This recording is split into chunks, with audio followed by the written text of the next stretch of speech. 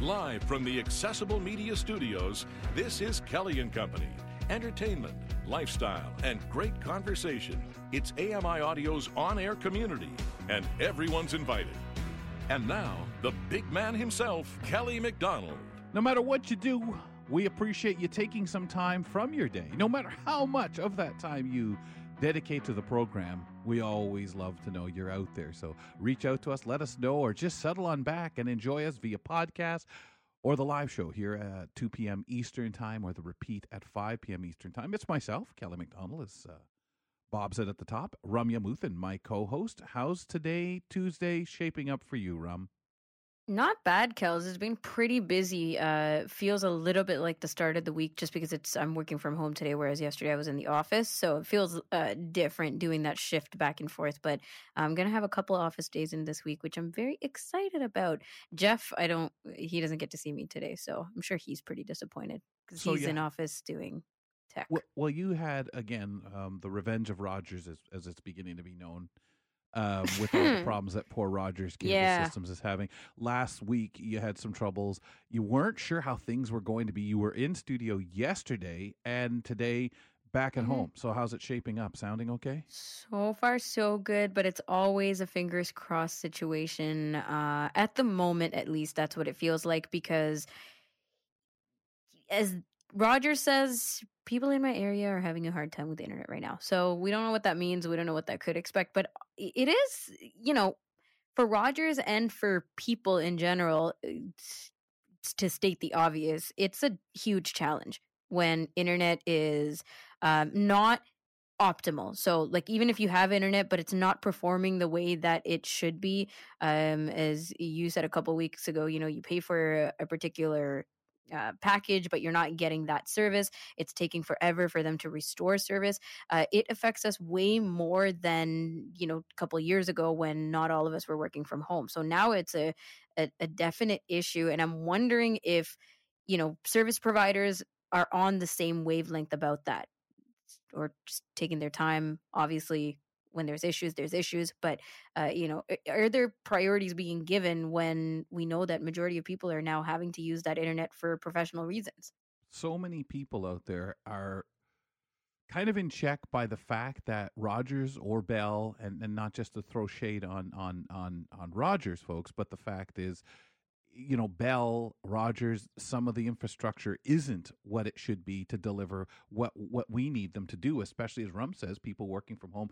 But then also you get questions, and I've seen this recently from CNIB, as they go through kind of asking questions to get really ideas of what the community needs, the disability community, the blind community needs. And some of the talk a while back, this was several years ago, was how important and crucial, whether it would be a cell phone or the internet, for people to have. Then we've heard that across the country, the government would like to see this be recognized that, hey, yeah, this is important. This is crucial that people need it. When the outage happened for Rogers, people were scrambling. People needed, they couldn't do their day. There was medical situations compromised.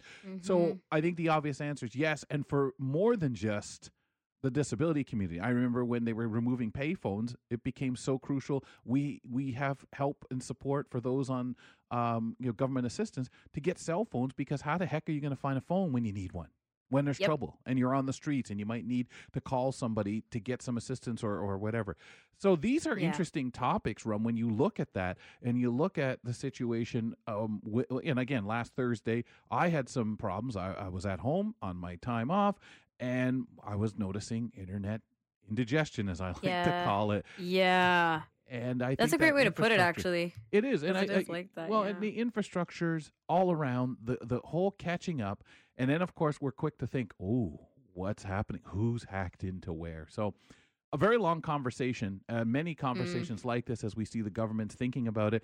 But also, let's be fair and talk about briefly, that's a lot of money to expect, whether it's the cable companies, whoever the providers are, and what level of importance does the government put on it to support it. So anyway, let's see what's coming up today on Kelly and Company, and hopefully your internet is nice and clear, folks. 1/3 of Ontarians haven't had an eye exam in over 3 years, and many think eyewear is not affordable. Heard that comment made before. We learn more about what Specsavers is doing to help combat this. Mondays and Tuesdays, we check in with our community reporters, and Julie Martin is highlighting the Small World Farm in Pictou County, Nova Scotia, when she joins us. Interesting guest in hour 2, folks. Stick around. We speak with award-winning sketch comedian and popular TikToker Laurel Ramoso about her new live comedy special that gets underway on Thursday. So please hang in. We'll get into that conversation during hour 2 here on Kelly and Company. American tennis great Serena Williams says the countdown has begun on her career. The 23-time Grand Slam champion says she's ready to step away from tennis so she can focus on her family. Now, this reporter here has some more for us.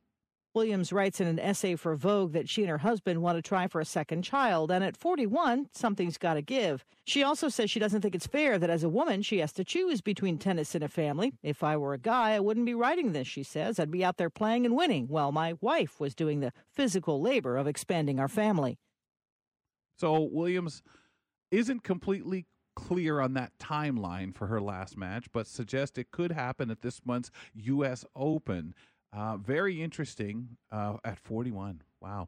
But we hear that with athletes, of course, that time frame, that window for them is a lot shorter, Ramya. But you hear this argument and it rings true, right? If she was a guy, things are still seen different. Yeah, of course. That's definitely kind of a... You know how we say double standards or things that are different for men and women? Well, sometimes you think it's not necessarily true, or things are, the gaps are coming closer and closer and closer, and we're not seeing as much difference. But in other ways, yeah, we definitely are. And this is an example of that. Well, others would say a fact of life, man. That's, we're born into what we're born into, and we learn how to live with that, hopefully be grateful for what we have. And I know there are those stopping moments where you do say, wow, things were different, or if I was, and I guess for Serena, this is one of those, and where some would say, well, unfortunately, life isn't fair. And I don't know. I think great athletes, you love to see them work, you like to see them perform, but none of us beat time. It's just not the way it worked. Aging happens, and you have your priorities, and you do order them and put them in place and do the best you can with what you can. And it's priorities too, right? Like people are people, athletes, entertainers, social media sensations, whoever. And if there's something that comes up for them, like a priority of family or other examples that you can think of, you do have to take the time. Like we're seeing a lot more people say, hey, I need a break for mental health. Yeah. And taking that kind of turn as well. So you really can't dictate. And yeah, we sit here on the sidelines and we're like, we love you, please keep doing it. But it's not necessarily our decision to make, and we got to roll with it. And we have to stick to the agreements, the things we have committed to in life, and for those around us. Yeah, off the camera. That's right. Mm-hmm. It's a work in progress, and we have others that we have committed to. Motown songwriter Lamont Dozier of the team Dozier Holland has died at the age of 81. So many classic Motown hits were written by Lamont Dozier and Eddie and Brian Holland. Here's Dozier in a 2009 AP interview listing the hits he wrote just for the Supremes. Where Did I Love Go, Baby Love, Stop in the Name of Love, Reflections, You Can't Hurry Love, Love Is Here Now You're Gone, I Hear Symphony. Their other hits include Heat Wave, Reach Out, I'll Be There, and How Sweet It Is to Be Loved by You. Dozier wrote Sugar Pie Honey Bunch because his grandfather called women that. Bernadette was inspired because Holland, Dozier, and Holland each had trouble with women with that name. I'm Archie Zaraletta. Amazing music these guys had. Yes, interesting stories and I find that the most interesting. If you ask a musician or an artist of any kind, what inspired you to write that poem? Why did you write that song? And whether it's something they heard from someone else, whether it's something appropriate, inappropriate, whatever it might be, it's always an interesting and kind of, I know, you drop your mouth and what? What an archive though, my gosh. Oh yeah. Yeah, really. What do you want to talk about? What's your resume have? Oh, man. Wow. Coming up next, folks, on the program, starting this Saturday, the first Canadian International Festival that celebrates the work of women in dance from Africa and Afro-diaspora culture. Stick around. It gets underway, and we're going to get the details in 2 minutes on Kelly and Company.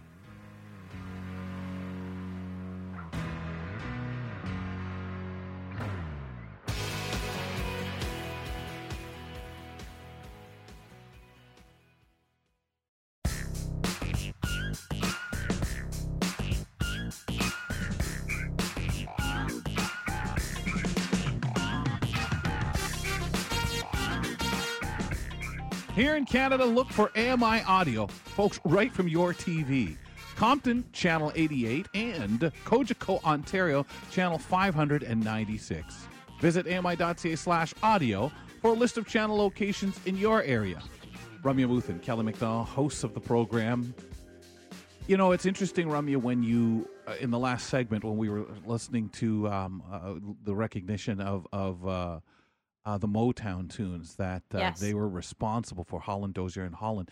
And it's pretty phenomenal, that catalog of songs just mentioned, and there's so many more, so much pride one could have. And I know that a lot of what they also did in that Motown sound that came out, Phil Spector and everybody, it was that image of these folks that I think some would say educated people, white people, or people outside of that Detroit black community, but educated them in a way of, this is the work of these folks, this is the music of these folks, and see them as, this is a sound.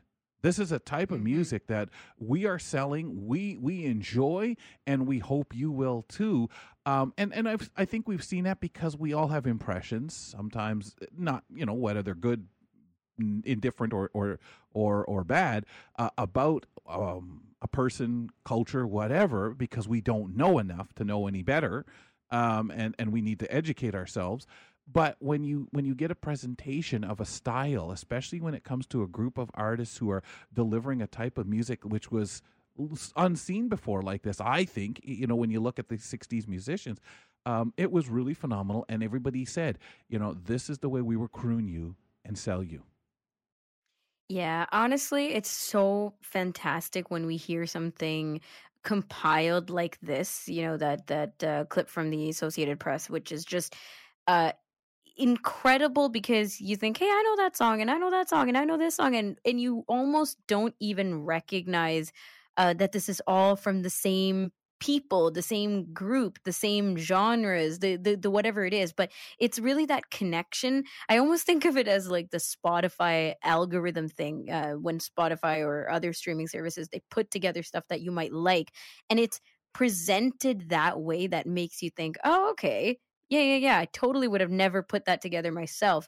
But this is, as you said initially, that archive of wonderful music being put together by people, not put together, but created and produced by people that was dedicated to a genre, to a time in history. And now it's classic, right? It's Motown and it's classic, and it's wonderful that we keep celebrating and recognizing. Obviously, we're talking about a passing here, but nonetheless, it's to remember the music. Oh, it's just amazing when you really think about it, and and really what people have been able to do, Ram. Mm-hmm. All right, well, let's talk about something different, Kels. Starting this Saturday, the first Canadian International Festival that celebrates the work of women in dance from African and Afro-diasporic culture gets underway. And we want to talk more about this today with artistic director Lua Cheyenne. Lua, am I pronouncing your name right? Yes, Lua Cheyenne, that's correct. Lua Cheyenne, thank you. Thank you so much for coming on Kelly and Company. How are you? Thank you. I'm good. Thank you. It's a pleasure to be here. Awesome. Well, we're excited to talk to you. And we're talking about Yensa. So it takes place this Saturday. It's the festival that I referred to in our introduction, and it runs through till August 28th. So how are you feeling? How are you feeling about the excitement level about this coming down and coming to fruition, and people coming out to check out this incredible and probably very historical event? Yes, absolutely. This is our inaugural year, so it is special. But I also think that it's important to point out that it's also a year of learning, right? And I mean, all the years will be years of learning because God forbid we would stay static and not take the opportunity, to learn, develop, grow, change. So, but yes, it's quite special. It has never been done in Canada. It is a biannual festival, and we are going to be working hard to grow bigger. But we're starting at the grassroots level. We're starting with Toronto first, Ontario, and Canada. We do have some international artists that are featured as well. But of course, the focus starts at home within the community. From the small to big, and the focus is definitely Regent Park and downtown Toronto East, and this way there's a little bit of focus, but at the same time we're inviting everyone to come and celebrate, even from outside of Canada, since we have an event that's live streamed.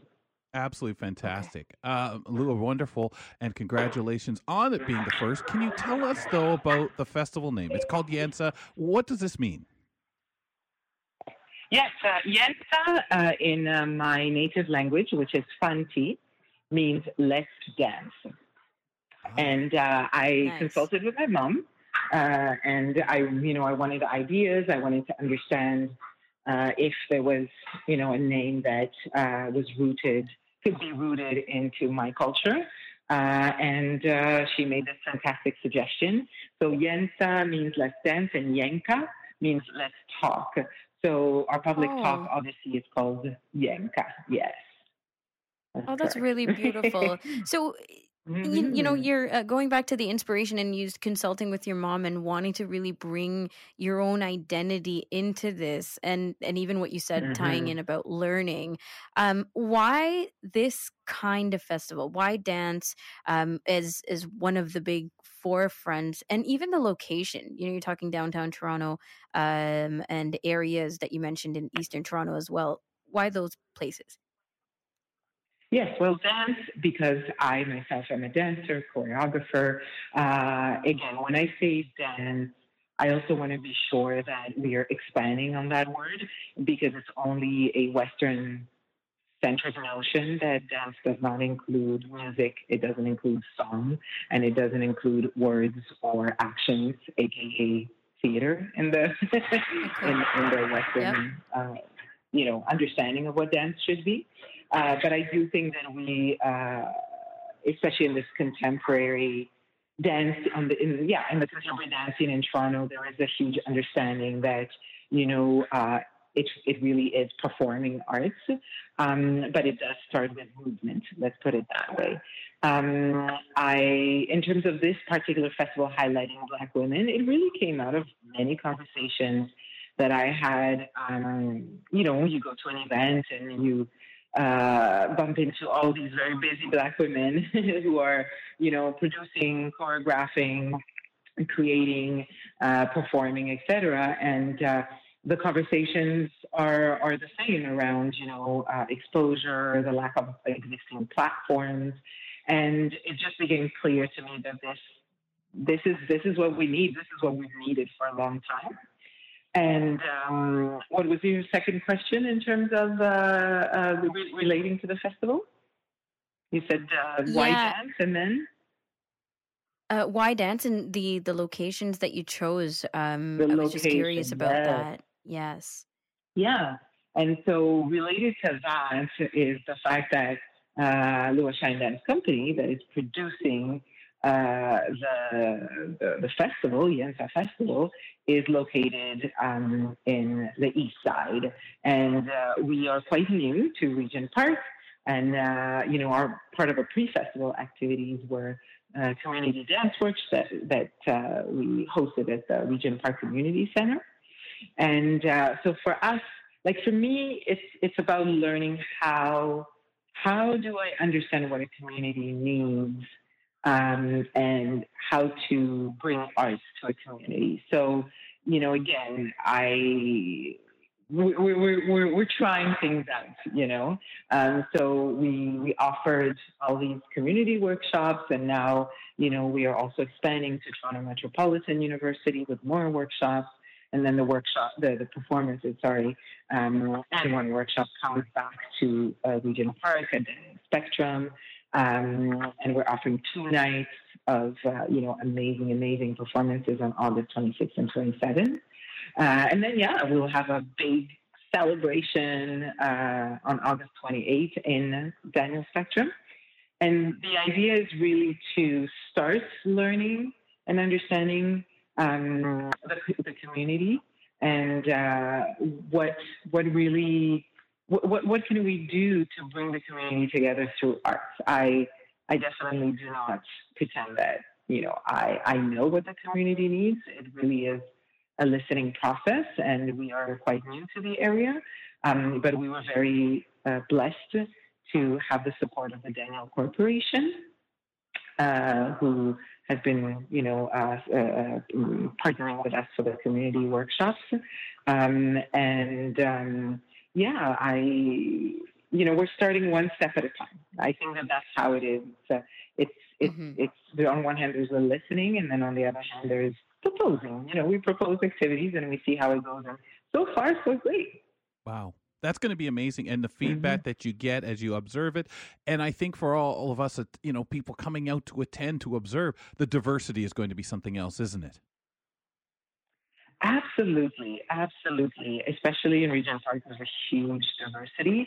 But even, both Cabbagetown and Leslieville, to the right and to the left, and then Chinatown to the north. So I think, it's interesting. Someone asked me, "Oh, well, it's a Black Women Festival. Can I come?"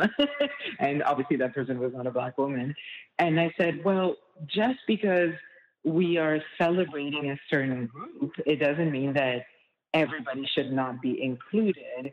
We are celebrating Black women because of the lack of existing platforms that they've had to be seen, because they've been relegated for so long, to the back, even, way back, and I think it's pretty obvious why it's a Black women's dance festival, and I don't feel that we need to justify or explain, but I think it is also important for folks to understand that it's not about just Black women. It's about culture. It's about showcasing different styles and genres, different artistic practices, different ways of expression. And it's about learning and listening to our voices, but also making offerings. And it's also about support. I think, we are creating an environment where hopefully many conversations will be had. And that's why it's open to children, to youth, to adults, and it's a celebration for everyone. It is, and people will have all kinds of responses, I'm assuming, because of the, how invitational this is and how everyone can come out and really learn. I mean, we've learned so much from this conversation alone. Can you please tell us where we can go to find out more information, to get the details on how we can attend? Absolutely. YENSAfestival.com, YENSA festival.com. Amazing. Thank you so much for your time. We really appreciate it, and all the best through August for this celebration and for the response. Thank you. Please come and support. We are super excited to see everyone. And also, I think I should probably add this. We are not turning anyone away for lack of means. Feel free to email us at info@yensafestival.com if you want a discount, or if your finances don't allow you to, pay for the tickets. we want to make sure that this festival is accessible to all. Amazing. Appreciate that. All the best, and we'll chat soon. Thank you. Thank you. We were speaking with the artistic director of the Yensa Festival, Luz Cheyenne, first Canadian international festival that celebrates the work of Black women in dance from African and Afro-diasporic cultures. Really, really exciting. And this is going on starting this Saturday and through August. So check it out. All right. And good luck to them all, everyone participating and everyone checking out, and give them your feedback. Coming up in just a moment, let's listen to a wellness conversation that we had with our wellness contributor, Francis Wong, who is away this week, but we've still got a conversation for you. Stick around.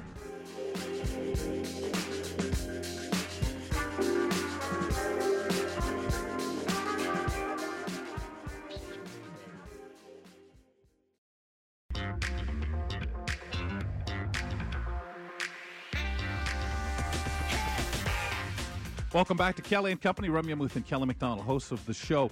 Rum, we have Jeffrey Rainey joining us a little later on to talk on our collections and hobbies segment, but he tossed an email to me in response to our Motown discussion a little bit earlier, and he pointed out about the song War, a very interesting song. It's War, What Is It Good For? Originally recorded by The Temptations and was actually released, but not as a hit single.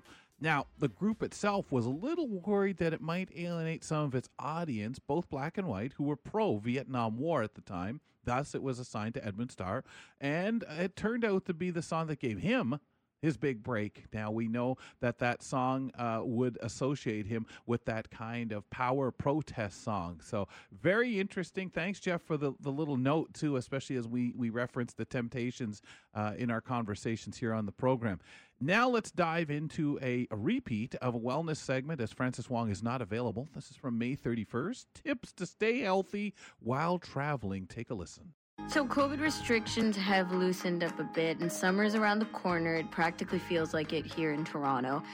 There's a lot of pent-up demand for travel. We're so itching and eager to travel again, take road trips and fly after being mostly housebound for the last 2 years. And this is exactly how I feel, at least, Francis. Yeah, I can understand, Ram. Yeah, we're on a theme here, talking about keeping moving and active, and travel definitely fits the bill.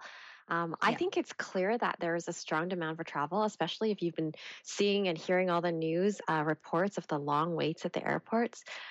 Since it's likely been a while that most people have traveled, I thought we could talk about some of the things that we can do to make our trip as smooth as possible while staying healthy at the same time, because we know that it is really no fun to be sick while on vacation. We know that chronic stress can lead to illness, but why add unnecessary stress to your life if it's avoidable? Even though traveling for vacation can be fun, the lead up to the trip itself can be stressful, but there are ways that we can reduce that stress. And one of the ways we can do that is by planning the trip out in advance. Unless you have no time constraints and therefore no pressure, it's highly recommended that you pre-book your accommodations ahead of time, as well as particular tourist attractions that are must-sees, so that you aren't disappointed and scrambling or wasting time at your destination lining up to purchase tickets. Are either of you the type of person who plans out the trip ahead of time, or are you more relaxed about the destination and then kind of figure out what's there to see and do once you arrive? I like to know, because that would be the only reason I'd go somewhere. There's got to be stuff that interests me. I mean, but I'm interested, and I know if I didn't, I'd still find stuff interesting if I was going somewhere and said, I have time to kill, I'll go find something to do.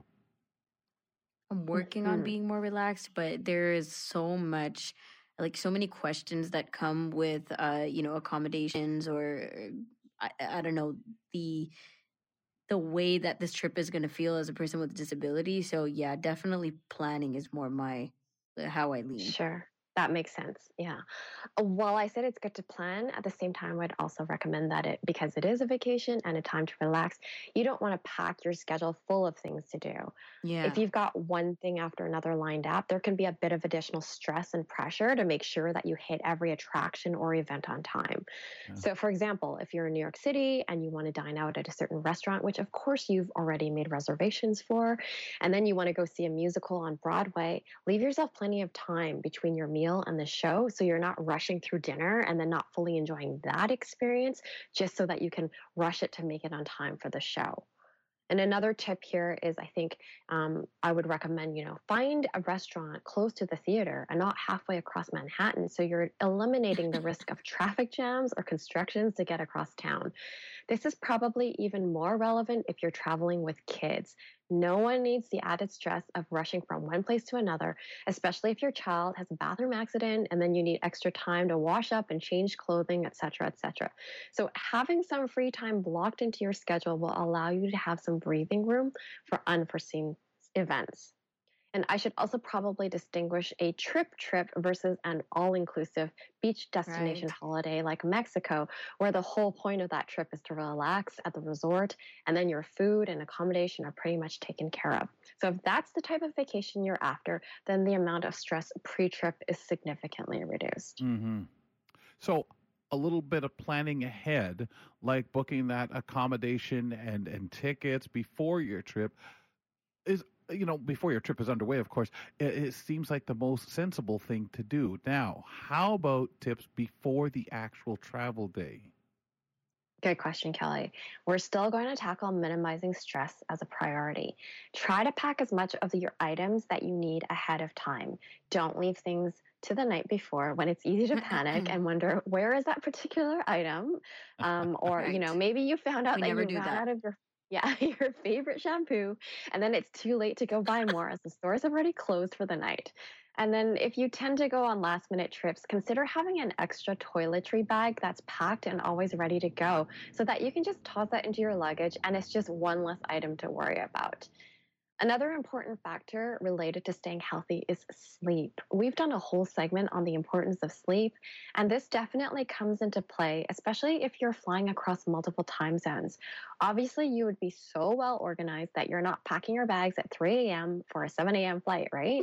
So this will mean that you'll get a full good night's sleep before your trip the next day. And one of the reasons that it's so important is that you don't want to start off your trip already in a sleep deficit. Yeah, I feel like you're telling this right to me just a little bit. Well, it's because she probably figures that you'll sleep, or I can sleep on the train, the bus, the plane, whatever it might be, and you don't know that. Example. I know. Yeah, it's true. And it is a compounded issue because you're not packed. Then you're packing and doing laundry. Oh, no, not doing laundry. I've done that way ahead of time. But let's just say, as a hypothetical, you're doing laundry. It's 3 a.m. Then your flight's 7. You got to be at the airport by 5. Whoa. Now you're sleep deprived. You're not packed. And you have no clue if you left anything behind because you didn't even think about it. And you're minute. Grumpy. And they love that on airlines. Yeah, we put another passenger off. Oh my God, so brutal. Okay, so let's just hope we're taking all that into consideration. And how about during the flight, train, bus, or car ride portion of the actual trips? Any tips there? Yes, so hydration is key as well, especially on flights where the air tends to be dry. So while there may be offers of alcohol and caffeine, try to limit that or skip it altogether and just stick with water. A good idea is to pack your own water bottle so you can refill water as you need to on the go. And then it's also a reminder to yourself to stay hydrated throughout the day, especially if you're having so much fun in the sun you forget to drink. Speaking of sun, make sure you've got sunscreen with you, as the last thing you want is a painful sunburn on your holidays. And then if it's a particularly long flight, try grabbing an aisle seat so you can get up every hour or two to do a quick walk up and down the aisle to get your blood flowing, especially since we know how bad it is to sit for so long. When you guys are flying, what is your go-to food if you're hungry? Do you bring your own snacks or do you eat what's offered on the plane? Yeah, we were talking about this with, I think, Billy and Jeff last week before. It's interesting that we have to take care of ourselves so much when it comes to food while traveling. But also my thought is I don't want to be eating too exotic, too unfamiliar, blah, blah, blah. So maybe trail mix. Like I like getting the things with nuts and seeds and dried fruit because that feels like the least amount of problems. Well, yeah. I find as a big guy, as a blind person, I have limited space to work with on an airplane as it is. Yeah. So the simpler, the easier. I don't want stuff to suddenly move and go on the table side. I don't want things like on yogurt, my lap. Probably not. Good idea. Yeah. Maybe I'm okay with certain. It's some of the things that roll. If they say, here's your food. What do you mean the green peas are? See you later. All right. Green beans. Well, excuse me. I think that we can all agree that airplane food is also not the most appetizing. Yeah. Yeah. Usually we think of bland, reheated meals, and there are actually scientific reasons as to why that's the case. Yeah. In 2010, Fraunhofer Institute for Building Physics conducted a series of tests on behalf of Lufthansa Airlines on how the taste of food and drink change based on different flight conditions. So at 10,000 meters or 30,000 feet in the air, the cabin humidity drops by 15%.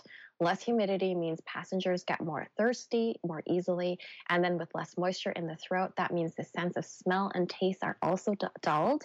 And then in addition to lower humidity, the air pressure in the cabin also drops. And the combination of both translates to a reduction of sense and smell by 30%, which is why salt and seasoning is commonly added to airplane meals.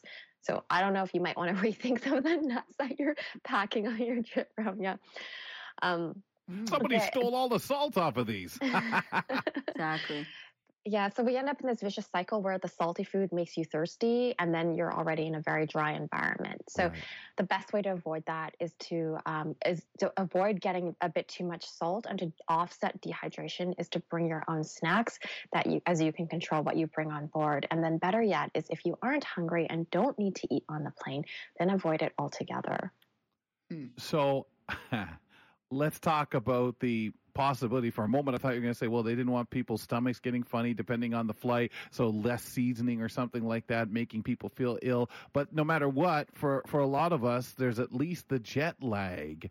Anything you've got tips-wise to overcome that? Yes, actually, it goes back to an earlier point, which is the importance of sleep. If you're flying east, try to adjust to the schedule a few days prior to your flight by going to bed a couple of hours earlier. And then if you're flying west, where you gain a couple of hours, you can try to stay up later. But then don't just adjust the sleeping end, also wake up accordingly.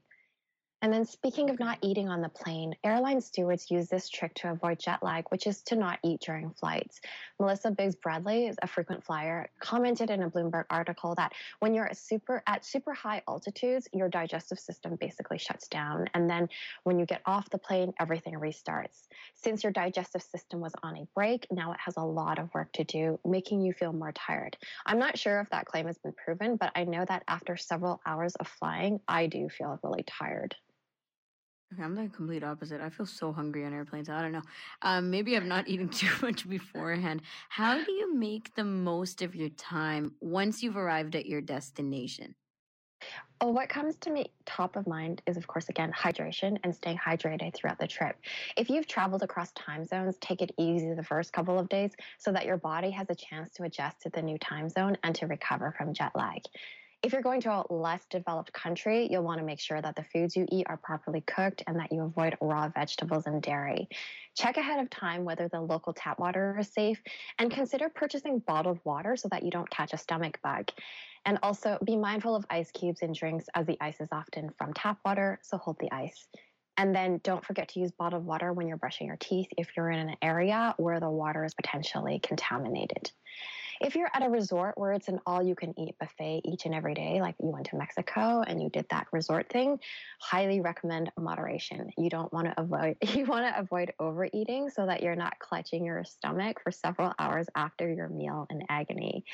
And then, of course, if you overeat, you're going to probably feel sluggish or sleepy and then unmotivated to move after a heavy meal. Speaking of moving, right. Go ahead. No, you go ahead there. I'll let you get in there with that. Speaking of moving, try not to use your vacation as an excuse to drop your exercise routine. Right. We talked recently about how easy it is to fall off the wagon and not get back on. So stay active. And it doesn't have to be a full workout routine unless you feel like using the hotel gym. Simple things like walking or cycling instead of taking a cab will help you feel re-energized. Awesome. Okay. Any other tips for staying healthy on the trip? Yeah, this trip is more of a preventative one. It's a good idea to have around the house or in the car, but especially if you're traveling. Consider packing a small first aid kit with things like band aids and aspirin, maybe some insect repellent and sunscreen, and aloe vera for gel for sunburns. While you can likely purchase these things at your destination, it's much handier having them at your disposal. And then you're also not taking time out of your trip to hunt these items down. A little bit of preparedness goes a long way towards smooth sailing for your trip. Amazing, Francis. Well, thank you so much for bringing this to us. We covered, the pre, the during, and the post. So lots to think about. And hydration and sleep are a big part of all of it. We'll talk to you in 2 weeks. Thanks, guys. From May 31st, Francis Wong joining us. We do our wellness segment every couple of weeks opposite our nutrition segment with with Julia Caranchis, folks, here on Kelly and Company. That was tips to stay healthy while traveling. Healthy while traveling. It's the W battle again, folks. Coming up next on the program, 1/3 of Ontarians haven't had an eye exam in over 3 years, and many think eyewear is just simply not affordable. We learn a little bit more about what Specsavers is doing to combat this in 2 minutes on Kelly and Company.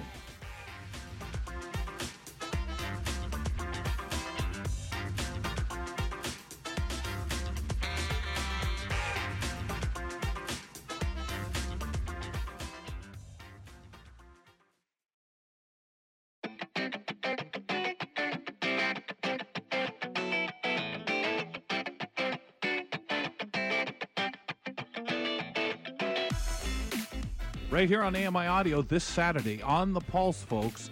They're going to be starting a 3-part profile, and it's going to be handling those inductees into the Canadian Disability Hall of Fame, starting with Paralympian Josh Dueck. That's The Pulse this Saturday at 3 p.m. Eastern, 12 Pacific on AMI Audio, also available to you as a podcast. Kelly McDonald here with my co-host Ramya Muthan. Let's talk about Specsavers. So 1/3 of Ontarians have not had an eye exam in over 3 years. And you can think that this has to do with the pandemic, with all these other things, but also many people think that eyewear is not affordable as a general thought. So what is Specsavers doing to help combat this mindset and the availability and affordability of eyewear? Well, let's learn about it with Naomi Barber, Director of Optometry for Specsavers Canada. Naomi, thank you for coming on Kelly and Company. Thank you for having me. Great to be here. So tell us a little bit about Specsavers. First of all, before we get started on the specifics of the current state of people getting glasses and getting eye exams, what do you guys do?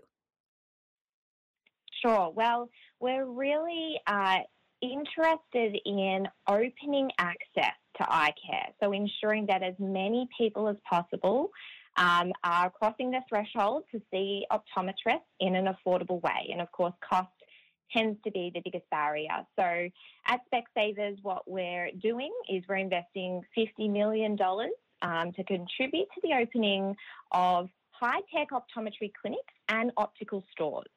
And we're looking to open 100 practice locations across Ontario in the next couple of years.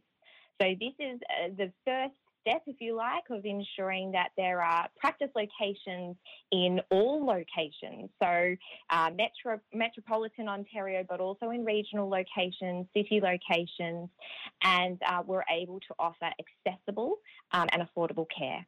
Awesome. That's amazing. And that's, I don't want to say lofty because, well, it is a lot of money, but a lot of incredible equipment certainly going to be installed, be made available. So, Naomi, if we look at the last few years has been tough with the pandemic, maybe we can say, okay, that's a reason people aren't getting their eyes checked out. But what are some of the other reasons that people just don't go to get their eyes examined? Yeah, we were actually so surprised looking at the results from the poll. 1/3 of Ontarians, not having had an eye exam in over 3 years, and we know that there is a level of provincial insurance cover for eye exams, but that there's still limitations, I guess, to patients accessing care. So the pandemic certainly had a lot to do with it.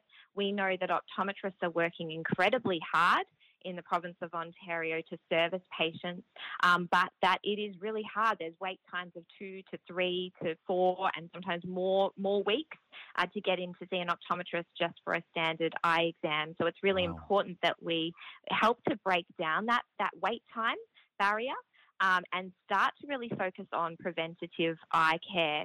Part of that, of course, comes down to cost both of the service of the examination, but also the cost of glasses and spectacle and contact lens prescriptions. There's I think a big concern out there in the population. Some of the more elite level glasses can come out at $1,000. That is not something that every Ontarian can afford, and certainly not at routine frequency. So we're really, really heavily investing to ensure we can leverage our size and our scale to bring down the cost of glasses to ensure it's at an affordable level for patients. It's really interesting because not all of us are cognizant of the compounded effect of why we don't get eye exams, right? Like, it's very easy to be like, well, nothing was open, or we don't have the time. But there are all these different reasons that add one on top of another to have like a whole slew of people, 1/3 of us who say we haven't done it yet. And we don't even know how long that will be lasting, and how long that effect can, how badly that effect will, sit with us. So, how crucial are the exams that we're talking about, the eye exams, and making sure we get them done? Yeah, such a great question. And this is, I think, one of the biggest pieces, which is the awareness of the importance of an eye exam. That, yes, it's about correcting vision, perhaps if there's symptoms or a problem or people are experiencing vision problems, but that actually the majority of major eye health conditions that can cause sight loss begin and progress with no signs or symptoms. So people are not aware they're in trouble or they're at risk until actually eye diseases have developed to a late stage, whether that's glaucoma, complications relating to diabetes, or conditions such as age-related macular degeneration. So a really key part of what we are focused on is investment in a device called an OCT, standing for optical coherence tomography. And this is something we include in every clinic and we perform for every patient as part of the standard eye exam. What this enables our optometrists to do is to detect the earliest signs of eye diseases well before they become a problem for patients. And this, of course, then starts to engage us in a much more proactive conversation with patients about better protecting their vision for the long term, and also the importance of returning to see optometrists on a routine basis. Mm-hmm. And that, combined with affordability, because we must make it affordable for patients to engage, is really at the heart of what we're passionate about doing.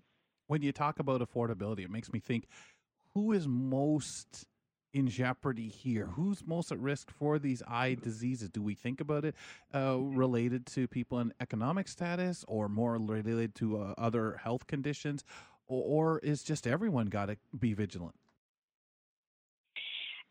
Ultimately, I guess the simple answer is everybody needs to be vigilant. And of course, lots of things come into play. So certainly socioeconomic status can have an impact. Definitely genetics and family history, and what sits in your family history plays into that.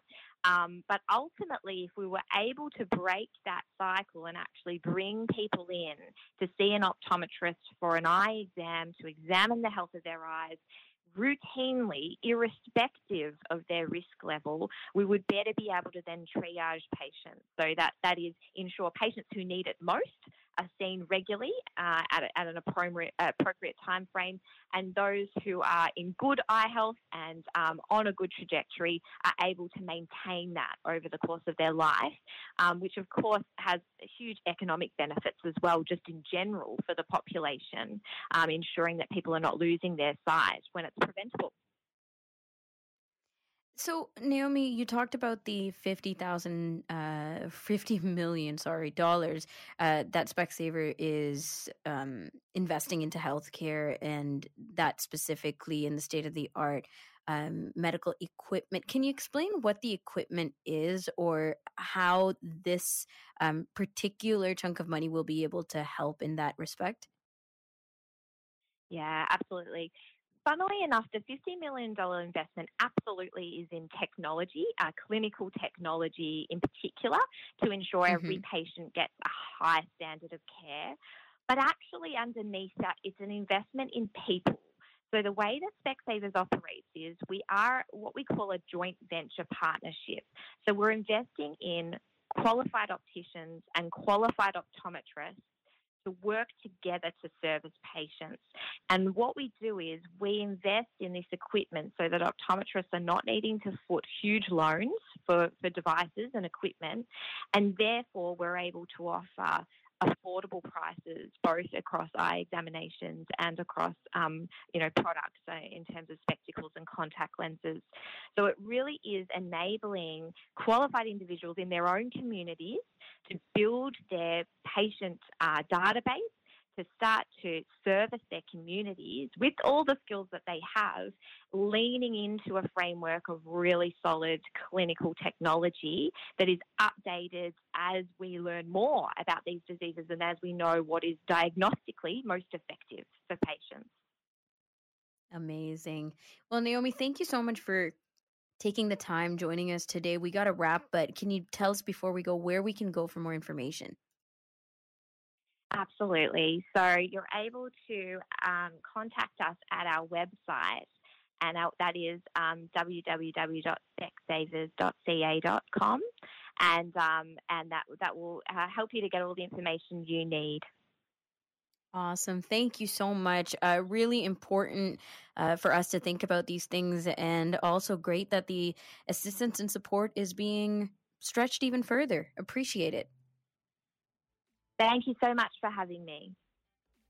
Naomi Barber is the Director of Optometry for Specsavers Canada, and we were talking about their recent investment to enhance outcomes for eye health care and reduce preventable blindness and redefine accessible eye care. We've got the next hour of Kelly and Company ahead, where we speak to award-winning sketch comedian and popular TikToker Laura Ramoso about her new live comedy special that gets underway Thursday. On our Collections and Hobbies segment, Jeffrey Rainey brings us a little bit about his collection of cars. We get to talk about that, but up next, community reporter Julie Martin drops in, and she's got her report, second one of the week. Community reporter, start our second hour.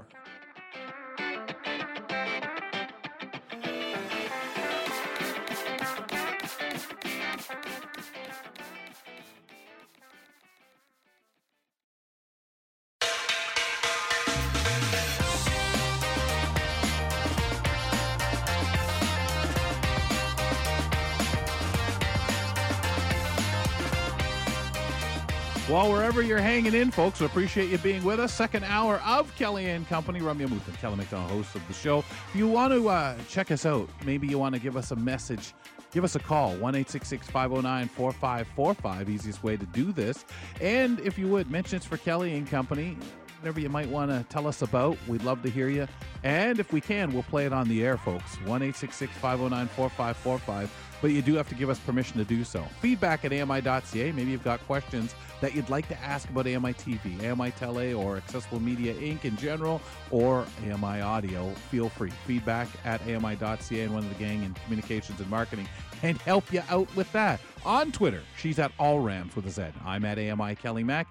And, of course, you can follow along at AMI Audio. That's the handle there, at AMI Audio, to see what's coming up from segment to segment on the program.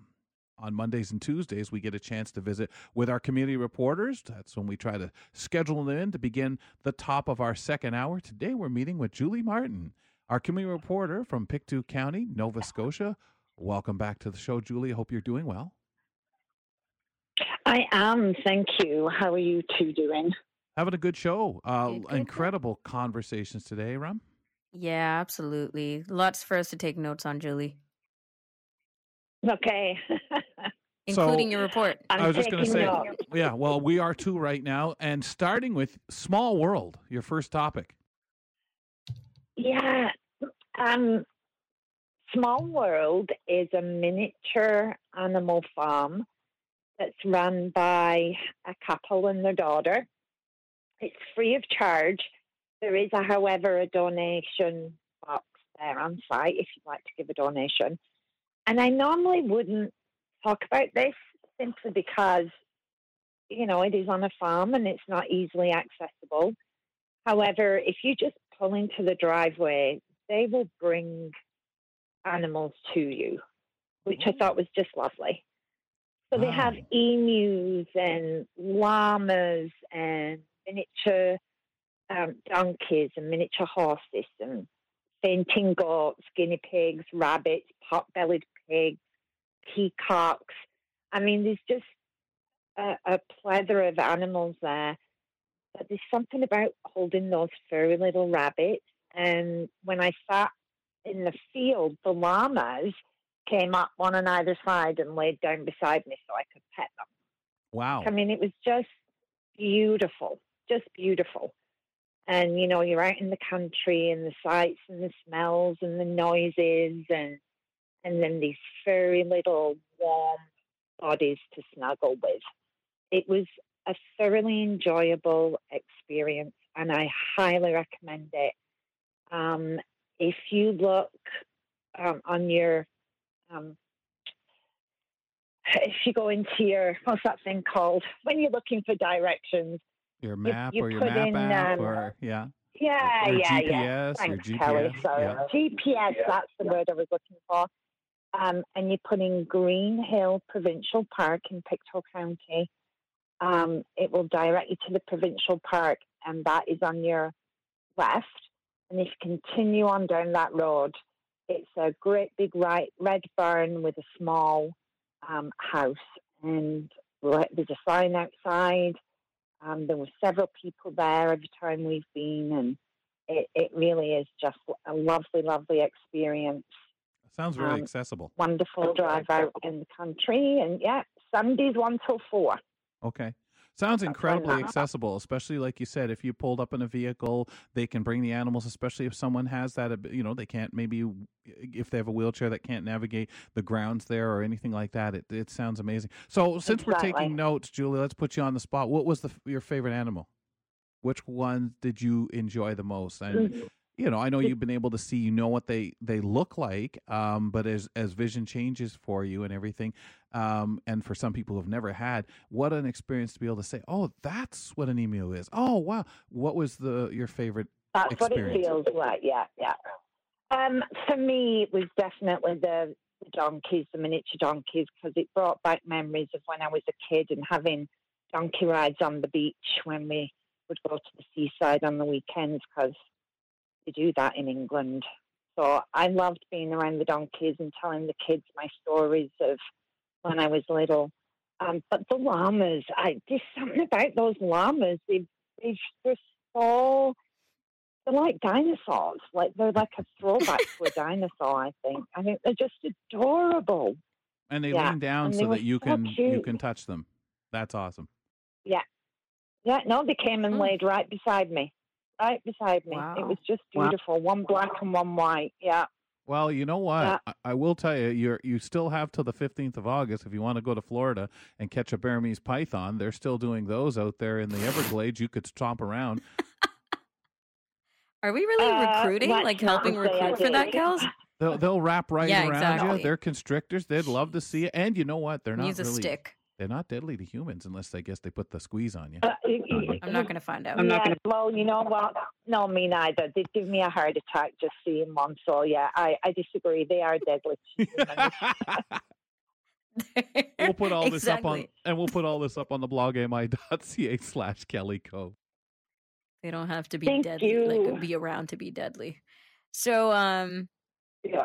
Julie, the next one is Intro to Kirtan Kriya Meditation. What's this about? Yes. This is another free program that's being put on by the New Glasgow Library. And, everybody's talking about the extra stress in our lives these days. And I don't know about that, but COVID's rampant again around here, and everybody's getting nervous. And we're told, meditate and find things that you enjoy. And if you don't know how to meditate, you might want some guidance. And this is a new one for me. I haven't heard of this one before. So it's Tuesday, August 23rd is the first class from 2 till 3 in the afternoon at New Glasgow Library. And of course, meditation, it's going to calm our minds, body, spirit, the whole kit and caboodle, and we'll just be happy as larks, dancing around in the meadow with the llamas. Yes, So, except again, in our mind's eye, right? Yeah, in my mind's eye, yeah. But yeah, again, it's if it's something you're interested in and you'd like to try, give it a shot. I think you'd enjoy it. And I'm enjoying just the all the different introduction to meditation that people are putting out there now. Like, this seems to be really something. I don't like using the word trend for this because I think that meditation and yoga and all these different ways to keep physically active but also mindful are more than just trends. But you know what I mean? Like, people are really talking more and more about this, Julie, and it's showing up in all different places, accessibility in mind, and just everywhere. Everybody is seeming to know more about meditation in general, which is I agree. very lovely. It really is. It's been a long time coming where we've focused just as much on our mental health as we do on our physical health. So I think it's wonderful. And this is accessible as well. I spoke to the instructor and she said it's something that can be done from a sitting position if your mobility is poor, and the directions are very clear and concise if you cannot follow with your eyes. So Okay, great. And it's free as well, which is also accessible. Oh, yeah. Yeah. Okay. Free's the best, right? Mm-hmm. One of the other cool things, and again, we'll put contact information, the phone number up on the blog, folks, ami.ca/KellyCo. One of the other wonderful things to experience, I think, is music, and what better place than on the waterfront. You want to tell us about this, Julie? Oh, yeah. Sound therapy is becoming a huge thing as well now. I don't know if you guys have noticed that, but this is just wonderful. At the Pictou waterfront, they have music there every Sunday and Monday evening from 6 to 8. There's Celtic, rhythm and blues. I mean, just a whole different genres, but all toe-tapping music. You can sit, listen to the music, chat with friends, watch the boats going by. There's a lovely, lovely crepe takeout stand on the wharf, and treat yourself to a delicious dessert while you sit and listen to the music. And there's a little farmer's market as well, so you can, visit the butcher, the baker, and the candlestick maker while you're there. And again, it's free. There's no charge. So it's just another, you're looking for something to do after supper. Go enjoy some peace and not quiet, obviously, because there's music, but that calm and to the water and the music, and you're going to feel better. Wow. For sure. The breeze, have your goodies, even a snack or something while you're there. Any idea what kind of music? Is it quite a variety? You never know what's going to be there? It is. I mean, there's always a fiddle going. I mean, It's Nova Scotia. You can't have music in Nova Scotia without a fiddle, right?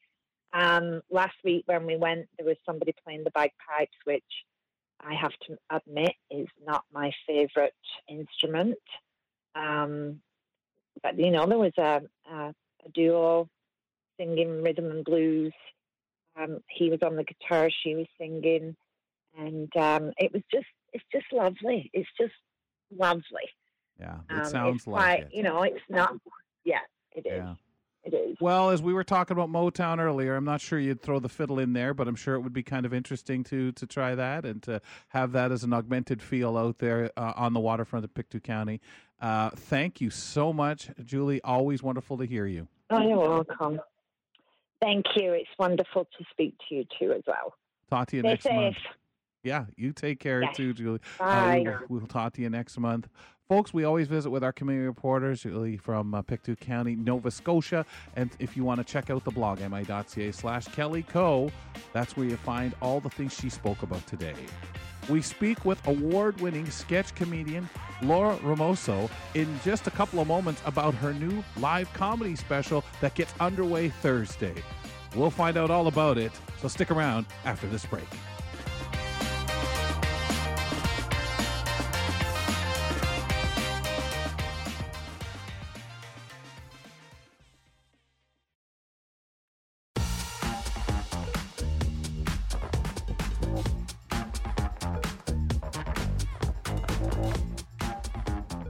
Remember, if you can't be with us for the live Kelly and Company show at 2 p.m. Eastern or at, of course, at 5 p.m. for the repeat, check out the Kelly and Company podcast where you can listen to the show in its complete form.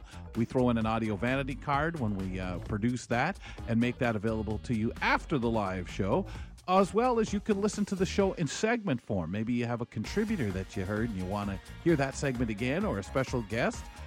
Please, just simply subscribe to your favorite Kelly and Company show and use your favorite podcast platform. Ramya Muthan over there. I'm Kelly McDonald. Here we are back with the next segment here on Kelly and Company. That's right, and we're checking with a lot of different people today, Kels. Right now, we're checking in with award-winning sketch comedian and popular TikToker Laura Ramoso because we want to learn about her new live comedy special that gets underway on Thursday. That's like just in a couple of days. Laura, welcome to Kelly and Company. Hi, thanks so much for having me. Looking forward to talking to you and learning about your upcoming event. So first of all, how do you feel as your show gets underway in just a couple days? Oh, I heard you introduce the segment and I heard you say that it opens on Thursday, which is just in a couple of days, and my heart just dropped. I mean, I know that it's been coming, but it's really crazy to hear that, and it's finally here, and I'm excited, honestly. I'm excited. Okay, that's awesome. Laura, tell me, I'm curious about when we talk about TikTok, we talk about different platforms nowadays that, years back, it wasn't necessarily the way people either got discovered or could utilize to market themselves in so many different ways and instantaneously rocket up there. Can you talk a little bit about that online presence and what it's done for you and people knowing all about what you're doing and how you curtail your performance or what you post out there on TikTok? Yeah, great question. I know that I think overall many people can kind of rag on TikTok because, social media does have its negative side. But I will say TikTok and Instagram and the ability to get content out there without permission from, say, a network or a service it has really, for me, it changed my career. It gave me the ability to be a comedian full time because, just started making videos and got better and better, and then people seem to like them. So now it's my full-time job. So I would have never had that, at least in this sort of way, had it not been for these online platforms. And creativity is interesting because whether you're a writer, whether you're writing your content and then performing it, you can get those moments where, boy, I'm really not feeling it today. I don't really, but when you feel it, it could just pour out of you and you could be making literally video after video because you're inspired. Without any kind of holdup. I'm not sure. I think we lost you. Let's see if we get you back there, Laura. Mm-hmm. But that is one of the powerful things I think about, you get those moments where you have to sit down and write or create, whether it's a song or whatever, and you're not feeling it. It won't come to you. So then when you're sitting there working on something like that for hours, and then all of a sudden you get, here we go. We've got Laura back. Laura, I was just saying that it must be really interesting because we all get those times where our creativity juices just dry up and you're sitting there, I have to create something. I need to turn out something here. But when you look at something like TikTok or another medium where, like you say, I don't have to get permission. I feel it today. You could crank out video after video. Yeah, that's right. You can kind of do it whenever you feel like it or whenever feels good.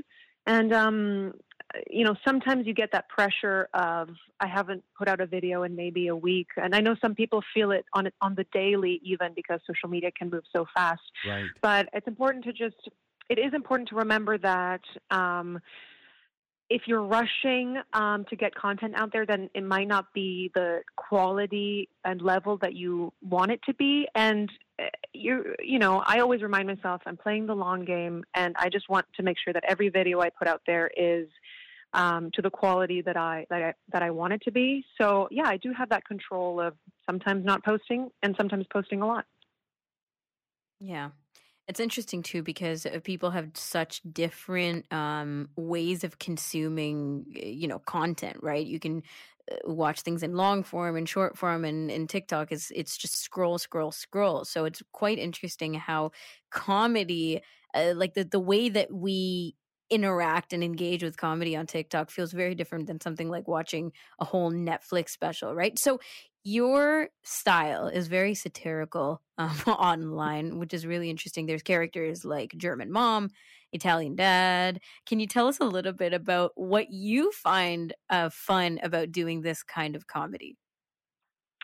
Well, my personal favorite brand of comedy is to observe something real in the world, like a behavior or a person that maybe I see on the street or something that I find endearing or charming, and just explode it to the point of satire. That is definitely the kind of content I love to make. And yeah, you nailed it on the head. I mean, you see it on my page. It's all I do, really. It's observational humor that I blow up into satire. Wow. It brings me a lot of joy. So with that joy and that you are able to share with us, can you tell us what goes into creating that kind of comedy, whether it be for the online or just anything that you do with it when you have observed that person and you take it back, that fascination, curiosity, and exploit it? Yeah.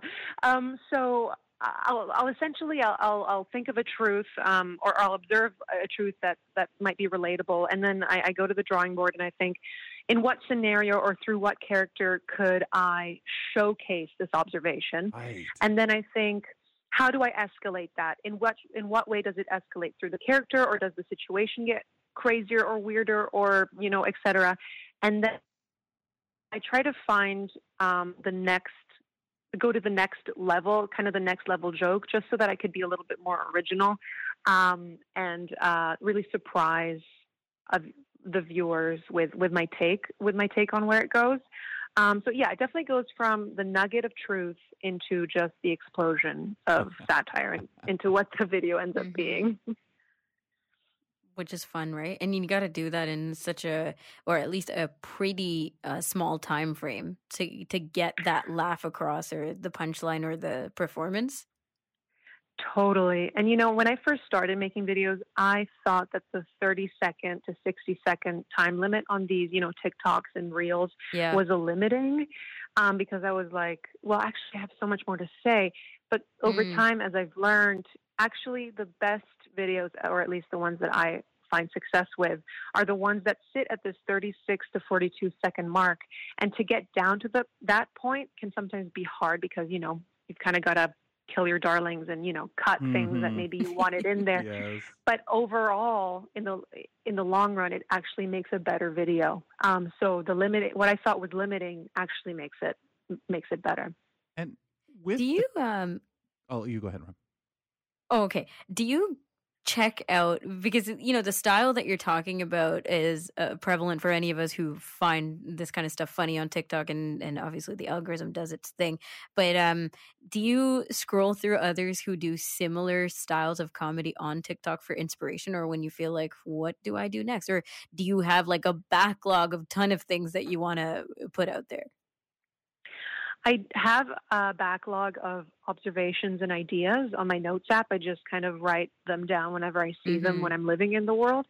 But actually, I find that I feel more creative and more inspired when I interact with non-comedians and non-comedic content, and when I'm living in the actual world, like going to the store or hanging out with friends or just living a normal life, because that's where the material comes and not through the content of other creators like me, if that makes sense. Mm-hmm. So I'm mostly inspired not by comedians, even though obviously I enjoy the work that they do, but more so by living in the real world, because that's where my comedy comes from. Interesting, because what I was going to say a little while ago is imitation is one of the most flattering things some say. Some people certainly don't like it, want to be the target of it. But you, as you say, you sit in that coffee shop and pick up on those everyday things and take those, and those are those seeds that grow into something. Would you feel, because some people really just live for, I guess, poking fun, but a lot of what you're saying is taking something and making it further, maybe getting it to those absurd moments, but almost because people fascinate you, the curiosities, and really a lot of time it's whatever innocent thing they do that you can have some really nice fun with. That's right. Yeah, absolutely. Instead of being that thing that some people would say, oh, well, you're picking a weakness or picking that, you seem to really enjoy that part of observing and bringing people forward. So with that being said, your upcoming show, a live show this week, is taking place at the Alumni Theatre here in Toronto, and it starts on the August 11th, as we were saying just a little while ago. Tell us a little bit about it and how it'll be presented. Yeah, thanks for asking. So this is my comedy special, Frances. And we follow the story of Frances, our main character, who has been contacted by her ex-boyfriend, Frank, and he's asked her to meet her to talk. And so on her way to this meeting with her ex-boyfriend, we encounter a variety of different characters and of different scenarios through the city. And you can kind of see these different characters in these different sketches as exploded or like stage versions of my observations. So I essentially do a sketch show, or I present my observations through sketch and have this sort of narrative of Frances's story over top. Wow. So would we say, again, with your work with TikTok, and like you talked about the limiting time that it gives, is it kind of the way you're structured, when you put it together, would we almost say that you could actually split all this up and they'd be a bunch of vignettes on TikTok? The things that I do on stage, with for Frances, the show? Yeah, because I know we spent quite a bit of time talking about the platform of TikTok.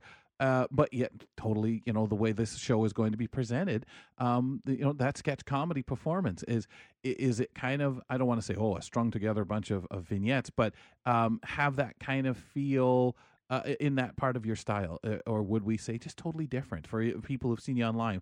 Would they come see it, feel the similarity, or totally different? Well, they would definitely feel the similarities of my characters and the observations that I have about the world. But definitely creating a show for the stage is a completely different thing than making a video online. Mm-hmm. And so even though, for example, I did take these characters that I created online called The Girl Who Just Got Back from Blank, like girl who just got back from Italy or Spain or France. I put them in the show, but I do have to build like a stage style sketch based on these characters. I still have to do that, obviously, because no one will be entertained if they come to the theater and see just random TikToks on stage. No. So, I do have to make a proper show. But yes, the characters, the observations, they're fully me. And the audience will definitely feel that too.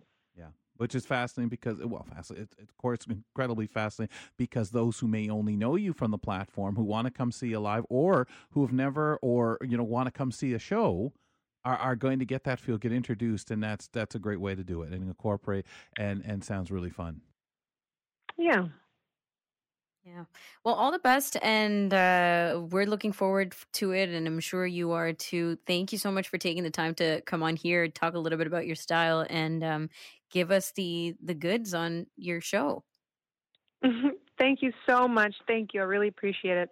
And by goods, you mean how long it runs and where people can get tickets? Yeah, please. Okay. Well, opening night, Thursday night, August 11th, is sold out. Unfortunately for people who want to come, but fortunately for me, I guess. Yeah. Congratulations. Friday. That's awesome. Thank you. Thank you. We have 2 shows on Friday the 12th at 8 p.m. and 10 p.m., and then closing night on Saturday at 8 p.m. And people can find tickets on my website at lauraramoso.com/tour or on my Instagram at LAU_Ramoso. Okay, amazing. Appreciate it. All the best, and Break Leg will keep posted. Thank you so much for having me. I had a blast. Us too. We were talking with award-winning sketch comedian and popular TikToker Laura Ramoso about her new and live comedy special that gets underway on Thursday. It's sold out, so we'll keep tabs on the next one. But really interesting hearing about the process that Laura goes through to put her stuff out there. You betcha. Folks, coming up next on our Collections and Hobbies segment, Jeffrey Rainey, avid listener to the network, is here with his collection of cars. We'll talk about him after this.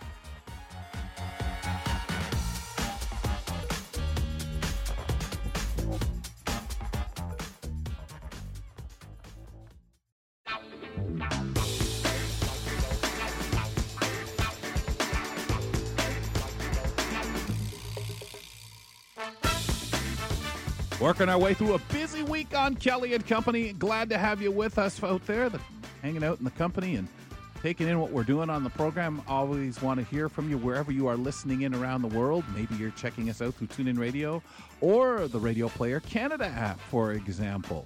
Maybe you're listening at AMI.ca right from your computer and checking us out from the website and the live stream of AMI Audio. Ramya Muthan over there in Toronto at the home studio. I'm Kelly McDonald at the home studio in London, Ontario. So there's a lot of time on the program, Ram, and it never seems like we have enough time when we get into these conversations, whether it's through our voices or when we're sharing book talk on our Book of the Month discussions, or with Hobbies and Collections, where we gather here once a month to explore what people are collecting and the stories and sentiments behind those collections. We welcome Jeffrey Rainey to join us. He's an avid listener of the show, the network, and we appreciate his support and his time. And one day he responded into conversations, as he was today earlier in our Motown chat. And, of course, Ms. Amuthan over there picks up on, die-cast cars and Hot Wheels and things. Oh, wow. So he's joining us today to talk about his collection of cars. Jeff, is there actually an official way to refer to this collection? No, just cars.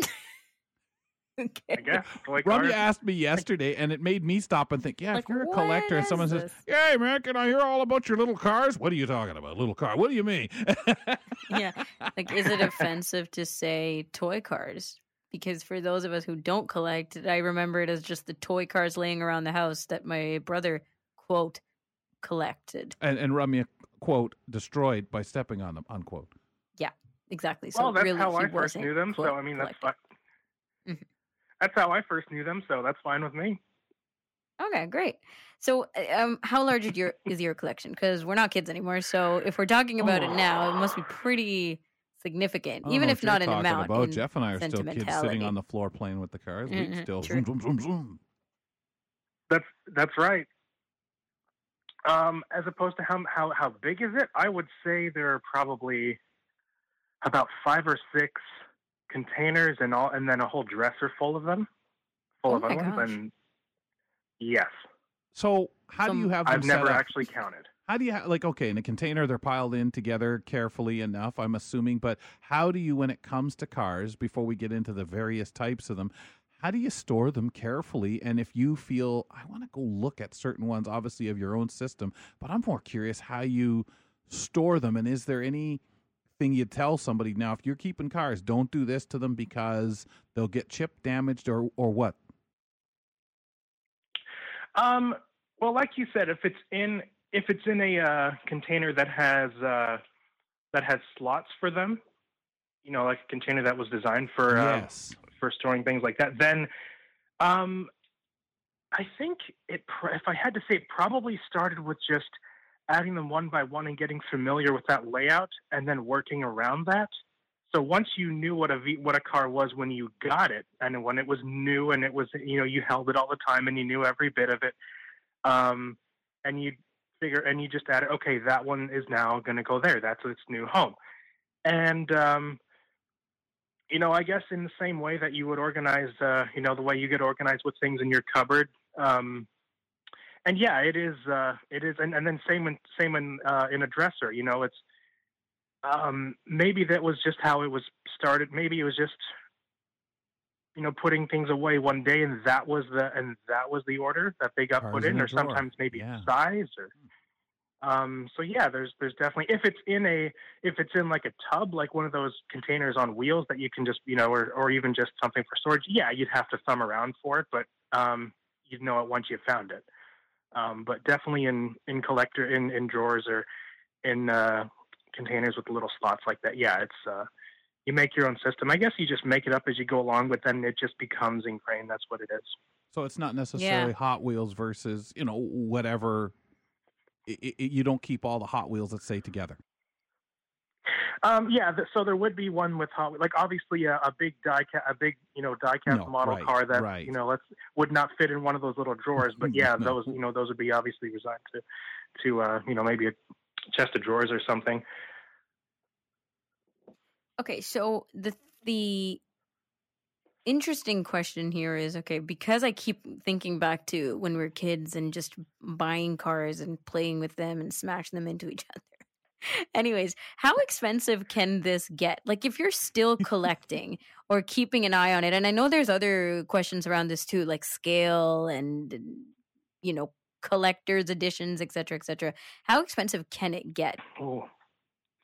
If you are buying, sorry, Kelly? No. Oh no, I heard your reaction. It was funny. Mm-hmm. Well, I'm sorry. I'm sorry, Jeff. I'm still caught and Rummy and I'm smashing around, so there must be a drawer that has fragments, parts of cars, wheels here, hoods here. If there weren't any drawers good enough to hold our cars. A junk drawer. A junkyard. Yes. The scrap. Yeah. The auto wrecker.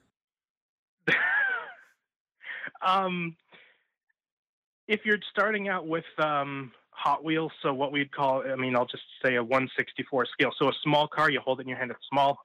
Anywhere, I would say, if you're just looking on the store shelves, maybe I would say around $1 or $2. A lot of times they'll have sales where they might sell bundles of them for 3 for $1 or 3 for $2. Or if you're getting into something a little bit bigger with the ones that wind up and you pull them back and you let them go, or those are probably around anywhere from the $5 to $10 mark. And then when you're getting into the big ones, like the big like the 118 or 124 scale, the ones that are much heavier, that are a lot more detailed because they have more surface area, those would probably go, depending on, and it also depends on make and model too, but anywhere from 25 to up to, well, there's also a line where I draw the line, but I would say 25 up to, let's say 20 through 60. I think that's a pretty flexible amount.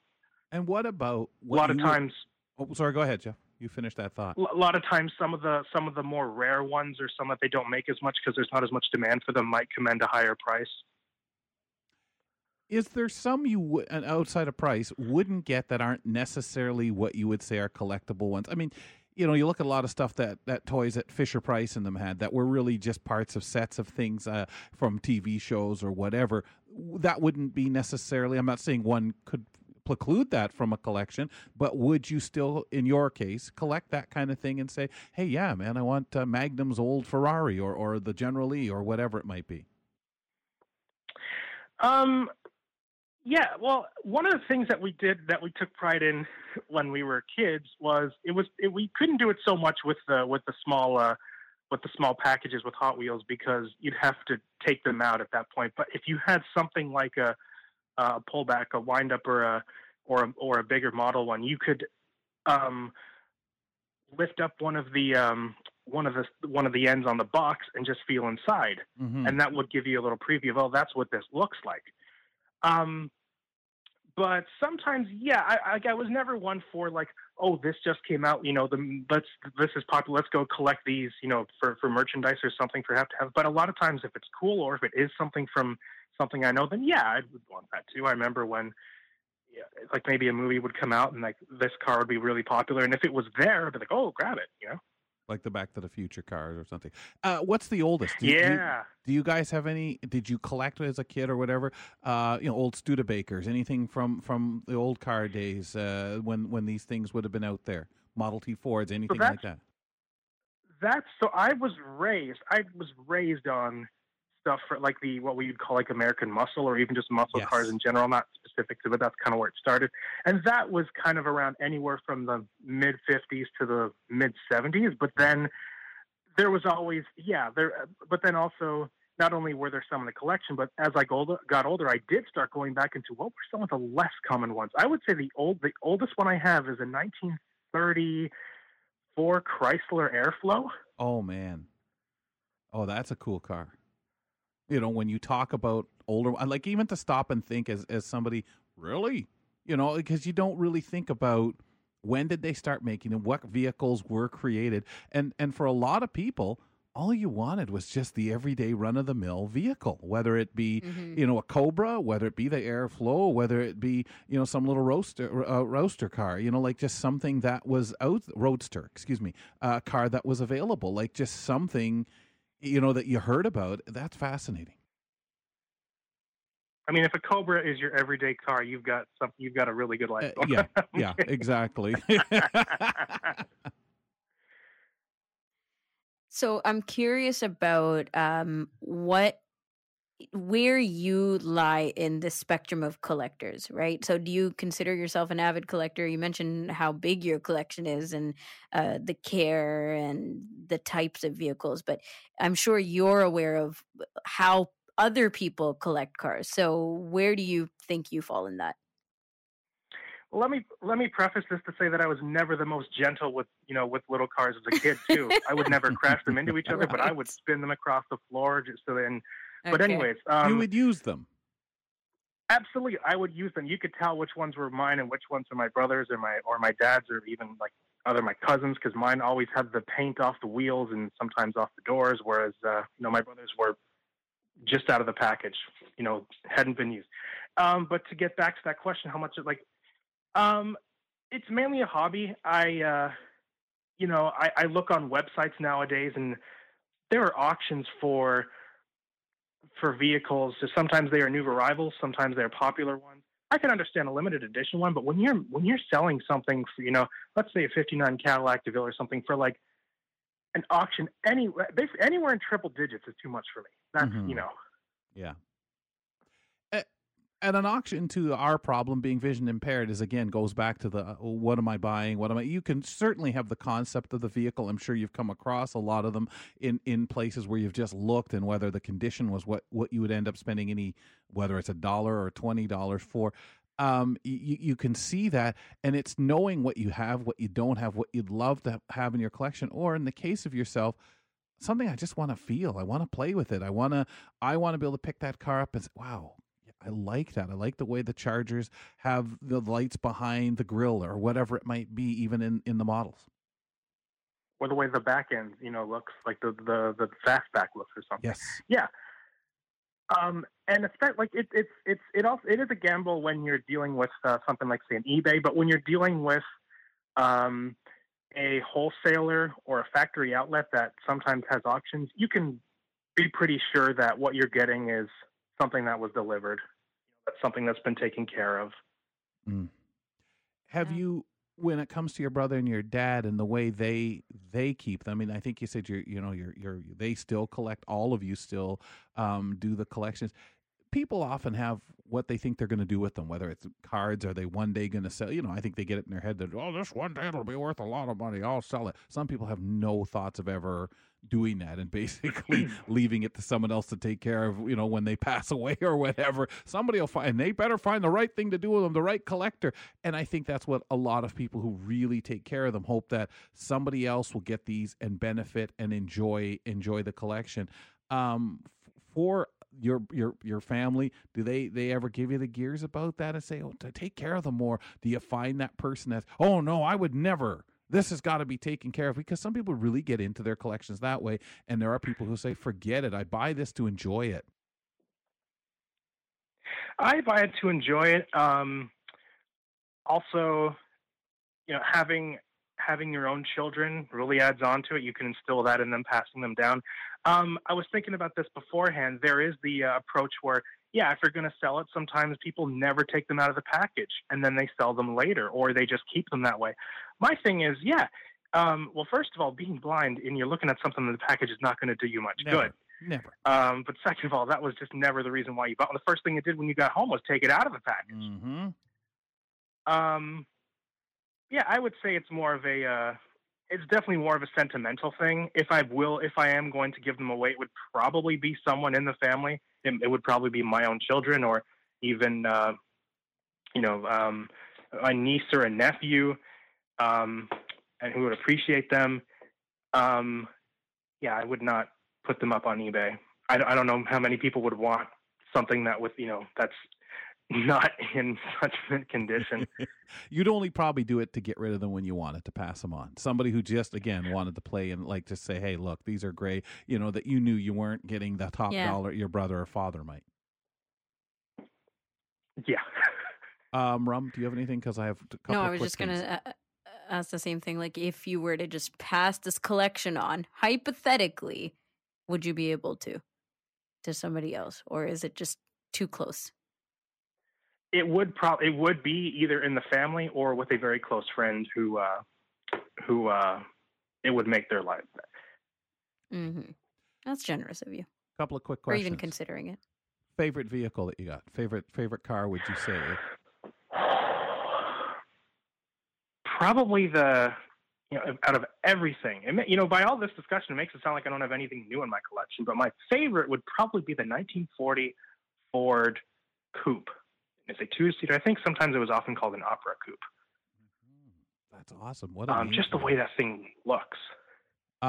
Just the way it looks. With touching them, playing with them, anything in particular? Like some people like hoods that open. Some people like the doors to open, or something particular. You say the way that car looks. Are you tend to be more the sleekness, the design of the car? What is the thing that when you get some of these that you really look at and like? It's all of it. It's always when a kid, it was how is this going to sound when I spin it around on the floor. Right. But looks would always come after that. And a lot of times you buy something because you might know what the car is, but you've never seen one before, and that's part of why you want it. You want to see and feel what this looks like. Curiously, I always a lot of times favored the back tires when I would play with them. Which is weird because you would never drive a vehicle like that. Even if it was rear-wheel drive, you would never do that unless you were some kind of stunt driver, but that was just how it worked. I would say all of that combined. I love doors that open. I don't know why. That's what I used to like. Used to love hooking my finger in there, popping them open, the length of the doors. Oh, there's 4 here. My favorite was probably my little Rolls Royce. I really enjoyed that, and that was because of the tire on the back, or if you had even the fragment. The Continental. Of the hood. Oh, yeah. Continental tire on the back. Yeah. Jeff, awesome. Thanks for sharing. That is amazing, pal. Appreciate it. Glad we got you on for this. Thanks for having me. It's been a good chat. I was surprised that there's an audience for that. Well, we are assuming so out there. Thanks, man. Jeff we'll Rainey, find out, I guess.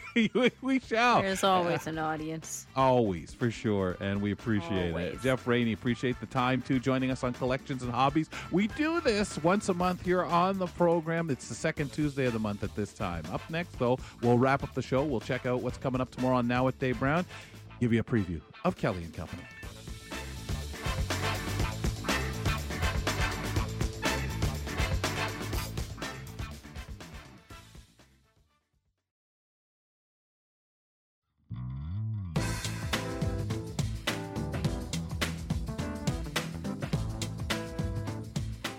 Wow, folks, what a loaded up show today. My goodness, a busy Tuesday right here on AMI Audio, part of Kelly and Company. I appreciate you being here as usual. Check out the podcast when you can. Subscribe using your favorite podcatcher. And you can listen to the show in segment form, or you can listen to the complete Kelly and Company podcast experience, whichever way. Appreciate it. While you're in there, look around. Some other great AMI Audio podcasts available for you as well. Ramya, what segment would you like to mention as one people can start with to go back and check out? And I'm seriously telling you, we say this all the time, but there are so many good conversations today. It's hard to just choose one. But maybe we'll go back to our conversation earlier on, like right near the beginning of the show with Lua, about this festival that's appreciating and celebrating and recognizing Black women in dance. It's the first one in Canada, and she really talked about the importance and significance of all this. And one thing that she said that I really truly appreciated is there's no need to justify why this is happening, why we need to celebrate Black women in dance and express it this way, but also the amount of learning that comes from putting together something like this, but also attending this festival. So it's upcoming. It's going to go on through August, and I appreciated her sharing just the background of putting this event together and what it takes to have this conversation out there.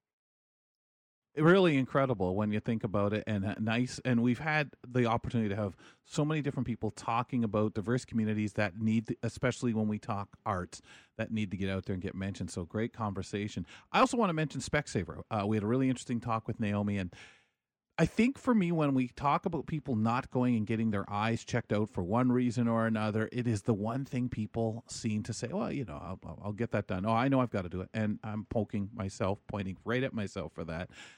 Even as a person with a vision impairment, and a lot of my life it was, well, they can't really do anything for me. But as you get older, and the other things that she mentioned, diabetes, aging, so many things, but mostly she made the point, hey, you don't even know something's going wrong, because a lot of these are without symptoms or signs of.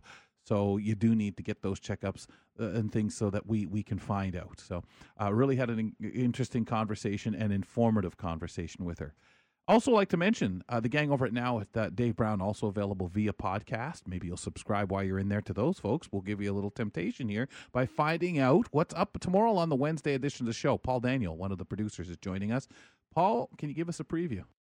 You bet. On tomorrow's show, Kelly, a collaboration with the University of Toronto and a US-based tech startup has the potential for trains to scrub carbon emissions from the air as the trains roll along the tracks. Think about that. We'll speak to one of the members of the project, tell us more about the exciting prospect of this research. Mental health advocate Shane Baker will tell us how in these challenging times, how people can handle changing circumstances at home and at work. And our tech contributor, Mike Agabo from the App Show, will tell us about a new set of earbuds that can detect inner ear infections. Nice. I'm still back at scrubbing that stuff from the environment before it gets out there. Kind of takes us back to the fog discussion, out there, and sucking up fog around San Francisco and utilizing it, taking that water and what they could do with it, and some of the things and being natural. Really fascinating, Paul. Sounds like, again, like our show, some great conversation tomorrow, and so informative. No problem. It's a big deal, and the potential is unlimited, Yeah, I think we have to think about how much is there, and now is the time to really take advantage. Thanks, pal. We'll talk to you tomorrow. Take care, Kelly. Producer from over at Now at Dave Brown, one of the gang over there, that was Paul Daniel telling us about their show, 9 o'clock in the morning, right here on AMI, and available as a podcast. All right, Ramya, so a little overloaded on some great content today. Lots of good discussions. Makes you want to go back and listen again and see what you missed. Definitely. And share all this wonderful conversation. Talk to you tomorrow, Kels. All righty. Go get my little cars out now. Anyway, I'll first tell you what's coming up on the program. Producer Jeff Ryman tomorrow joins us with the latest health headlines.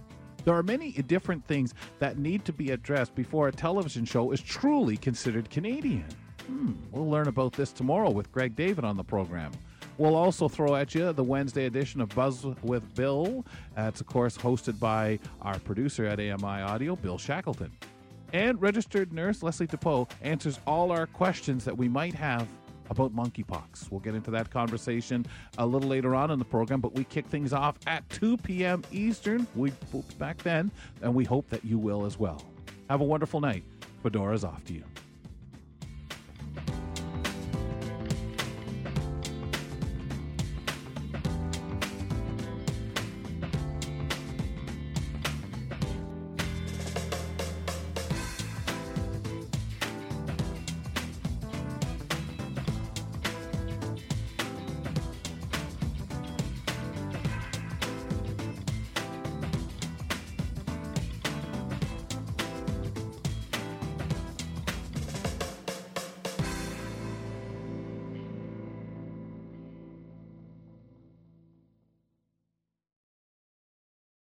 So we had Jeff Rainey on to discuss his car collection. Little cars, and I avoided saying dinky cars, right? That's what we called them when I was a kid. Everything was a dinky car, meaning small. And I really had the flashback thinking, well, when I had my collection, a lot of these vehicles would have represented cars from the 70s, 60s, and the 50s and further back. I've seen other vehicles, fire engines and things that people have. It's been amazing because as a child, it's what really got me interested in cars. As an adult, going out, and especially if somebody was looking to buy one, I used to love going out with them and exploring. It was my way of seeing the car. The commercials come on TV or someone mentions the description of a car, but for me to fathom what it was just like the dinky cars, I had to get it in my hands. And I remember going to car auctions and just loving the descriptions. And they were the same thing, telling you all the luxuries that it had, what kinds of things the car came with, whether it was an LE model or a fully loaded model. All that stuff fascinated me. And I know so much of that started when I was a child. I remember asking my father about these cars. And, hey, did they have power windows in those cars at that point? Oh, would it have had air conditioning? Wow. And I remember being at, as we called it, on the show, whether it be the scrapyard or now referred to auto recyclers, it was really always a great time for me to enjoy vehicles. I'd run home after my father took me out to the auto recyclers to maybe look for a part that he needed for his car, and I'd go home, and of course out would come my toys, my cars, and I spent lots of time with them. So really nice collections and hobbies segment that certainly took me back, and hopefully you too.